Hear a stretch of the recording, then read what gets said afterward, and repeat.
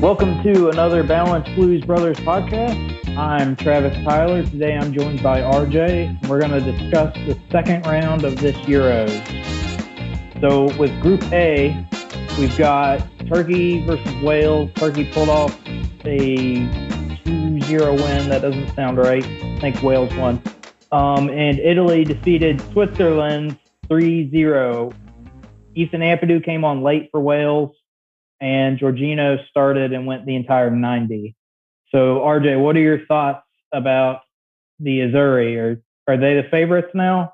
Well, it's a difficult one, Travis, and good morning, good afternoon to you and to all our listeners. For me, I think, as I was saying before we started recording, I had tipped Italy at the start of the Euros, partly because of my heritage, but partly because I believe in that the momentum that they've generated prior to this tournament has been something that's probably been underappreciated by outside onlookers. So, look, again, 3-0 result against a different type of opposition in Switzerland, because to the Swiss's credit, I felt that unlike Turkey, who on a side note have been quite underwhelming, given that a lot of people had given them a bit of a rap before this tournament, Switzerland did try to impose their style of play in parts against Italy, and at times, being objective and balanced like we like to be on here, did cause the Azzurri a couple of nervy moments here and there. But for the most part, it was a very controlled,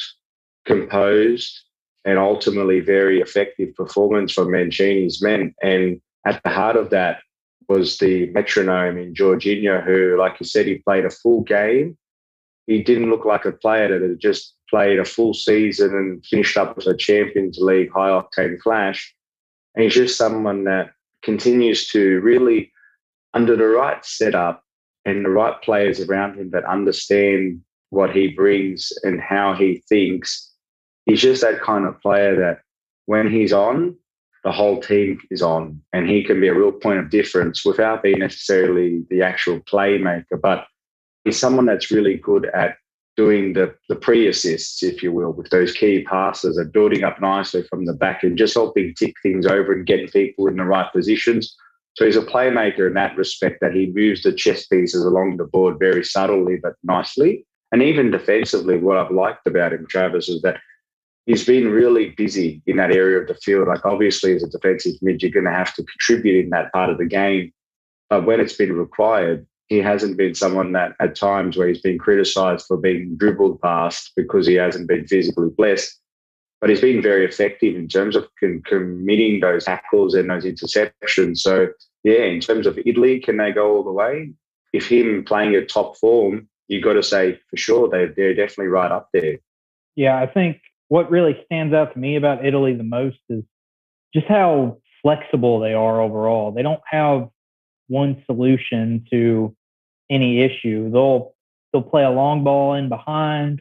They'll break a team down and do through balls through them. They'll cross it.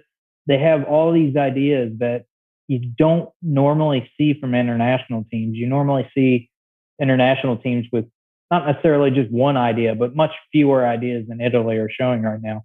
And, Jorginho's stats are insane for this tournament so far, but even still, you can't really say he's been Italy's best player. You can't really say who has been, because they've all been excellent. Exactly. It's such a great point, because we were having this debate last night about who's been our best or Italy's best. And like you said, there's a case for Jorginho, there's a case for Locatelli, there's a case for Barella in some respects. So it's just, everybody's just doing their role. So yeah, Mancini's doing a really great job to get them to act cohesively and show that flexibility, like you say. Yeah, I mean, they've just been fantastic. And also with Wales in this group, I thought Wales had a very good game against Turkey too.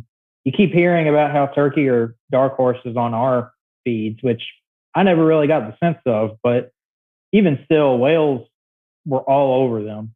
I wish we could have seen more of Ethan Ampadu, and I do want to see more of him. I hope he has some good seasons to come. That's the Turkey change, and Joe Allen makes way as Ethan Ampadu comes on for him. Yeah, he's done well, Joe Allen. Much better performance tonight. Worked exceptionally hard, and maybe Robert Page just seen that at times Joe Allen was wanted to go and engage, press a little bit high, just leaving little gaps. But done well. I think it's the right call from the manager.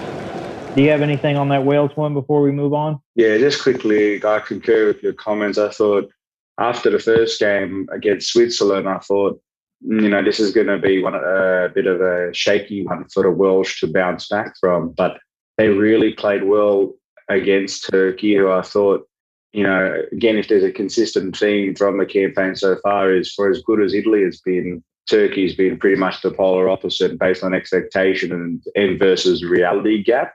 And I just felt overall Wales, they performed pretty well against Turkey that game. And I know we're not here to review match day 3, but as a bit of a sneak peek, I thought that they were quite resilient against Italy, and they had that harsh call, in my opinion, putting bias aside. But it was nice to see Ampadu play well. And even during the Italy game, he defended quite well with his teammates. So, yeah, promising signs from a Chelsea point of view, at least, that he's played pretty well individually. Moving on to Group 3, Denmark versus Belgium. Belgium did pull off a 2-1 win, but that doesn't really tell the full story of that, because Denmark were on fire in the first half. It helps that Kevin De Bruyne can come on and put in the masterclass he did, but Denmark really were hard done by that at the end of it. Chelsea were represented by Andreas Christensen, playing in a back 3, which he doesn't do with Denmark very often. But what are your thoughts on that one? Yeah, I think you summed it up nicely, is that the end result was a Belgian victory, but unfortunately, the game doesn't reflect the good effort that Denmark had put in prior to that, because the game changer obviously was the De Bruyne substitution, because Mertens was quite ineffective before he'd come on, and the Danes and Christensen were all playing their part pretty well and looked pretty solid. I thought they were good value for their lead at the time, and it just looked like this might be one of those results where I wasn't confident that Denmark were going to win it, but I thought that they were going to walk away with a draw here, which could have set them up nicely. But it's one of those things where we've been burnt by the players that we've let go in the past, in De Bruyne and Lukaku, even, the Hazards all strung well together. So it was a bit of a Chelsea rendezvous of yesteryear. So, yeah, overall, it's one of those games where the scoreboard didn't necessarily reflect what transpired in front of us, but it just goes to show you, when you've got world-class players at your disposal and one's in form like De Bruyne at the time, even though he lost the Champions League, sometimes you can pull a bit of a rabbit out of the hat. Yeah, absolutely. Group D is our Chelsea-heavy group. Croatia tied the Czech Republic 1-1. Mateo Kovacic played most of the match. Any thoughts on that one? The Croatia game, I was expecting a little bit more from them. I know that the Czechs were buoyed by their great results, spearheaded by Patrick Schick and his worldie, but I felt, Croatia at times, while they enjoyed some nice possession and had a bit of a rhythm at times, for me, almost similarly back in clubland, they just really lacked that focal point up front, because Rebic at the moment for them just hasn't been delivering on the goods. And although Perisic scored a good goal, it's one of those things where, Kovacic continues to be, on one hand, you think, oh, this guy, he's a serious baller, as the kids like to say these days. But on the other hand, it's just, a lack of end product. And I know people will turn around and say, well, that's not directly his job. But if that's not directly his job, but indirectly he's meant to help create it, then like the team, he's partially accountable. But the overall, I'm just thinking from their point of view, I don't write them off for getting a result on the final day and advancing, but I was expecting a little bit more from Croatia, given that strength of that midfield. So, yeah, no, it's quite an interesting one. What did you think of that one? Yeah, I agree. Croatia, they have a lot of very good players on the ball, but they really lack that final product. And Kovacic wasn't great, but if, people are kind of complaining about the same old stuff that he doesn't have an end product, but there's only so much he can do with the team he's with right now. It looks more and more like the World Cup was more of an outlier for Croatia than an actual coming of age, I suppose. But the good thing about the Euros is you can play pretty badly and still advance because of how third place works, which might be good news for England or Scotland as they drew 0-0 in their match. Reece James played, not particularly well, but he played. Mason Mount played very well. And Billy Gilmour showed why he should be Billy Ballon d'Or. Gilmour, he was fantastic. Billy Gilmour was man of the match last night on his first start for Scotland against England. His captain, Andy Robertson, was amongst many admirers. My God, right up there. I spoke to him in the hotel today, and I just looked at him, and to be fair to Billy, nothing phases him, and that's why, I believe he can have as many caps as he wants for Scotland. He's got a huge, he's got a huge future ahead of him, but the here and now is pretty good as well. And today, him and Callum McGregor as well, both of them in the holding role were magnificent. In his first ever Scotland start, he won man of the match and dominated. So what are your thoughts on an otherwise pretty awful game? Yeah, it's interesting, isn't it? Because beforehand, I was quite convinced that England, despite not playing superbly against Croatia, that they're going to take the positive momentum by beating a pretty notoriously difficult team and build on that against Scotland, who I thought Scotland were quite good against the Czechs. It just similarly with Croatia, they just lacked that focal point up top, but I thought they brought some good energy.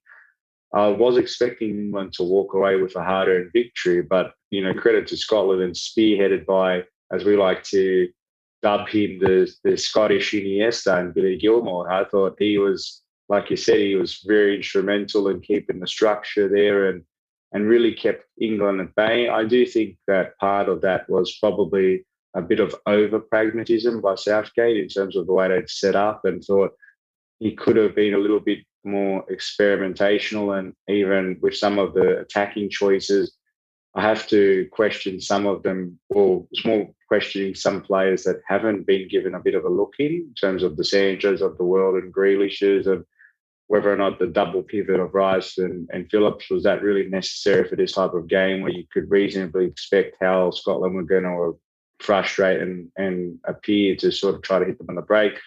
So you do wonder if they were stifled a little bit by that, but try not to diminish too much of Scotland's quality, because they showed in terms of in this tournament that you can't take any games for granted. And one of those things there where some teams I know will try to game their way throughout the competition and avoid certain heavyweights is that even if you avoid a heavyweight, it doesn't necessarily guarantee you're going to get through. But yeah, Billy Gilmour, I saw a stat, I think it was yesterday, that his debut appearances in the Premier League, FA Cup, and now here have all been man of the match performances. And I'm really looking forward to seeing if Scotland can get a result and he gets another couple of games, does that give the Chelsea board and Marina something to think about in terms of their hot pursuit for any further central midfielders? Or even if they do, does it give them something to think about in terms of, do we keep Billy in our ranks or do we go and loan him just to take advantage of his good form? So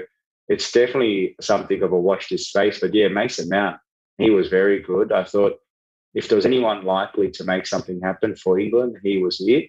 He did miss that chance in the first half, I believe, where the cutback happened, but it was coming at him at a really difficult pace. So it was difficult to get control over. But overall, he was quite strong. Like you said, Reece James, he had a couple of okay moments, but he didn't positively impact the game that he probably would have wanted to have. But I think that's just a byproduct of the team overall that didn't really turn up against the hungry Scotland.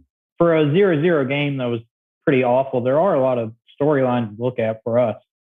I would love Billy Gilmour to stay next season, but he can't play as little as he did. He had 5 Premier League appearances and I think 11 total last year, and he needs to be closer to 25, 30 to really grow into the player he needs to grow into. Yeah, I agree. He needs those minutes, I think. Otherwise, it's a waste of talent just sitting on the bench, in my opinion. Yeah, and I mean, I've watched a lot of youth players over the years, and none of them have convinced me the way Billy Gilmour did, as quickly as he did. I mean, he's just fantastic, and that's definitely not something we want to lose. Mason Mount is again showing that he's the most important player for club and country. Everything ticks around him. That shouldn't really be too much of a surprise. I think Reece James kind of showed why maybe we're looking for another wing back and looking to convert him to another position. And again, it might have been the tactics. He does seem kind of passive for the role he was playing. And maybe that was just tactics, but I don't know. I think Gareth Southgate, I kind of understand the criticism more after that last match. Before, I would have just gone with my normal that he's kind of been harshly treated by English fans who all have different club players they want to see and just different expectations that don't really meet the reality of where England's been for decades. But I mean, you are playing Scotland and you're the favorites, and no one really clicked in a way that made you think it was going to look any better than it was. I mean, Harry Kane was as awful as I think I've seen him. And I've seen some suggestion that he has an injury, but even still, when you have a player like Harry Kane and he's just as completely, I don't want to say useless because that sounds very harsh, but just as out of the game as he was, and the subs made are just so pragmatic. And I don't know, I feel like England could be better than they are, but not much better. But even still, it seems like they were held back a bit here. Yeah, I agree. I think as well, even Raheem Sterling playing 90 minutes, it's quite clear that he wasn't as effective as Southgate thinks he could be. I'm not saying he hasn't been trying, but England, what's a lot of commentary about them is how great their depth is, but we're not really seeing that. And that's another sort of, if you're going to pick a squad, you need to have some faith in them. And on one hand, Southgate deserves some praise for the Croatia game and then strategically managing that one, but equally deserves to have questions asked about why they didn't get the job done against the team that they should have, in more respect, against Scotland. So it'll be interesting to see how they pick up their final group game. But some have suggested cheaply that perhaps that this is where they want to be and they don't necessarily want to finish first, given that their potential opponents lie in a group of death. But personally speaking, I don't buy into that gamesmanship, because as a professional, I'd like to think that there's some integrity there and that they'd want to have that momentum and want to win all their games heading into the business end of the tournament. Yeah, I mean, if England's going to win it, they're going to have to play a big team. So delaying it doesn't really do much. Going on to Group E, that was a group that could have featured a Chelsea player but didn't. Sweden versus Slovakia, 1-0. Sweden got one over the line. Not quite as good as their first match, but enough to get the job done. And Spain versus Poland, a 1-1, where Spain continue to look like death by 1,000 passes, and there's nothing more to that to be said. Lewandowski was the difference for Poland, which shouldn't really be all that surprising. On to Group F, Hungary put up a pretty good fight against France to get their 1-1. Conte went the entire game. Giroud came on as a sub. Any thoughts on that one? Just on that one, I thought it's nice to recognise that against the David versus Goliath match, Hungary have really shaken up the composition of this group now. So credit to them for making this even more interesting somehow. But I thought France were very inefficient in front of goal. Like they had, I believe, 15 shots, only 4 on target versus Hungary's 3 on target, and obviously scored first. And while France were good for their equaliser, I just thought this is one of those games where France have this tendency where they start off slow, but they need to build up quickly throughout a tournament. I wonder whether or not, and my good friend Scott, who's an avid Arsenal and French supporter, he questions whether or not the likes of Benzema has disrupted that chemistry up top, because he was, as we know, at Real Madrid, he was indispensable and very instrumental in helping them have the good season that they had in La Liga. But in France, we all know how effective Giroud has been. And obviously there's been recent talk with a bit of potential disharmony with some comments him and Mbappe have exchanged, blah, blah, blah. But even when he came on, I thought that his link-up play and hold-up was a lot sharper than what Benzema has. And I'm not here to say Benzema's not a quality player, but I'm just wondering whether or not Deschamps in the next game looks at that and thinks maybe Giroud starts this one, because we seem to be a little bit more potent up top when he's our focal point. So, yeah, and on Kante quickly, he's doing his job in terms of keeping that middle nice and sturdy. But the goal that they conceded, that was, something there that was a bit of a freak breakaway. But overall, the French representation for Chelsea aren't playing too bad, although it would be nice to see Zuma getting some more minutes and that, even if it helps with potential transfer fees. But we'll have to see what happens. Yeah, I'm all on the Benzema is probably a little too much of an issue. Not necessarily saying he's causing problems, but so much of international management is having just the right group of guys together as much as the best guys. And it obviously was working for France without him. So to bring him back and suddenly Giroud goes from the surefire starter to on the bench, maybe that's just enough to cause the issues. I mean, we've already seen the whole supposed that Mbappe wanted to hold a press conference about Giroud and not being able to service him enough or whatever ridiculousness it was. But France has a bit of a bad habit of winning a tournament or two and then just kind of imploding at the next one. And maybe the cracks are just appearing a little bit. They have Portugal last, so it could be very make or break for them. Yeah, it'll be a cracking game, that one, because, we're going to talk about Germany and Portugal now. But it's funny because both France and Portugal have some very strong attacks. But after what we saw in the Portugal-Germany game, on which we had some representatives from a German point of view at least, I do question whether or not the likes of a CR7-led Portugal have enough what it takes to go really deep, given that how shaky they were against a pretty red-hot or white-hot German. What do you think? France is really going to have to put up a fight when they play Portugal, because even though Portugal got kind of blasted away by Germany, they still looked pretty good defensively. I mean, these two teams can't just sit off each other and try to counter one another. That's not going to work. Someone's going to have to come and play. And especially they'll probably advance through third no matter who gets it in this group. But even still, you'd rather know that you're advancing in first or second. But anyway, this Portugal-Germany match, it was easily the match of the round. Germany won 4-2. Antonio Rudiger played all the match. He didn't nibble on anyone this time, but he was still pretty Rudiger. Okay, we've got to move on to this really important story because this was shocking. Paul Pogba's claimed that Antonio Rudiger nibbled him in the back. It's just a bit of a mouth, wasn't it? Like a gum more than anything. It's just a bit of playful banter between two Is that mates. what you lot do? Yeah, that's literally what we do. Yeah, bite each other in training. Have a little nibble. If you missed it last night, it was during their game, obviously, France taking on Germany, in which France won. Kai Havertz played fantastically and maybe makes some think that we don't need a striker if Kai can do that more. Timo Werner didn't get to come on, but Germany didn't really seem to need any other source of goals. What do you think about Germany and Portugal?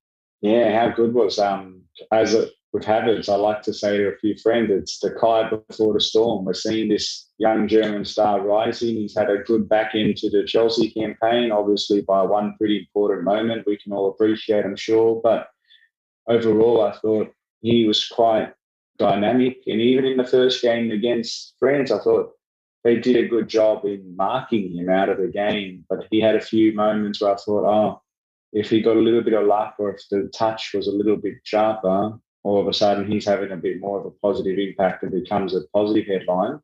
But against Portugal, yeah, he became a headline because of how strong his performance was. And to your point about does his good form potentially cancel the urgency of Chelsea need to go hungry for a striker?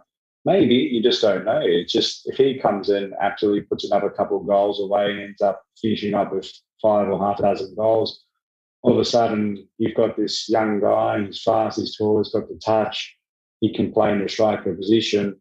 Perhaps then it's not so radical that they do proceed with him. I don't think that's what's going to unfold, but you just don't know with these types of tournaments what it can do for a player in terms of any in terms of its transfer plans. But yeah, he was quite good. And Rudiger as well, defended quite strongly. He looks like a different person again under Tuchel, and long may that continue. It looks like he's playing for a final contract because he hasn't signed any extension, so we'll have to see. Hopefully that motivates him to perform strongly. But in terms of Timo Werner, I was a little bit disappointed not to see him because I was hoping that we can use this tournament to act as a bit of a springboard heading into the off-season, because I'm expecting big things for him come next campaign, given that he's the one that had some positive impact for Chelsea, but obviously had some pretty big talking points about how inefficient he was in front of goal. Like Benzema talking about players coming back in, you got Thomas Muller's come back, and that's kind of pushed Timo out of the side, which I expected him to push Kai out of the side, actually, just because of how similar their styles are. But I don't know. I mean, like you said, Kai was fantastic. I wrote an article this morning or yesterday after the game, whenever it was, basically saying like the performances of our players in this Euros and even in the end of last season is kind of getting us into a place where we don't need signings. I mean, obviously we should make them. We shouldn't win the Champions League and then not sign anybody, but we don't need anyone. And I think that kind of plays into this whole Hakimi and Erling Haaland stuff, where it'd be nice to have them, but we're not going to be terrible next season if we don't. If anything, we're going to be better because Tuchel will have a full preseason with these guys. Things will really start to click with who he has. So, yeah, if the worst case scenario is Kai Havertz has to play striker next season because we couldn't get one, that's still a really good scenario that a lot of other clubs would love to have. But any closing thoughts on this round?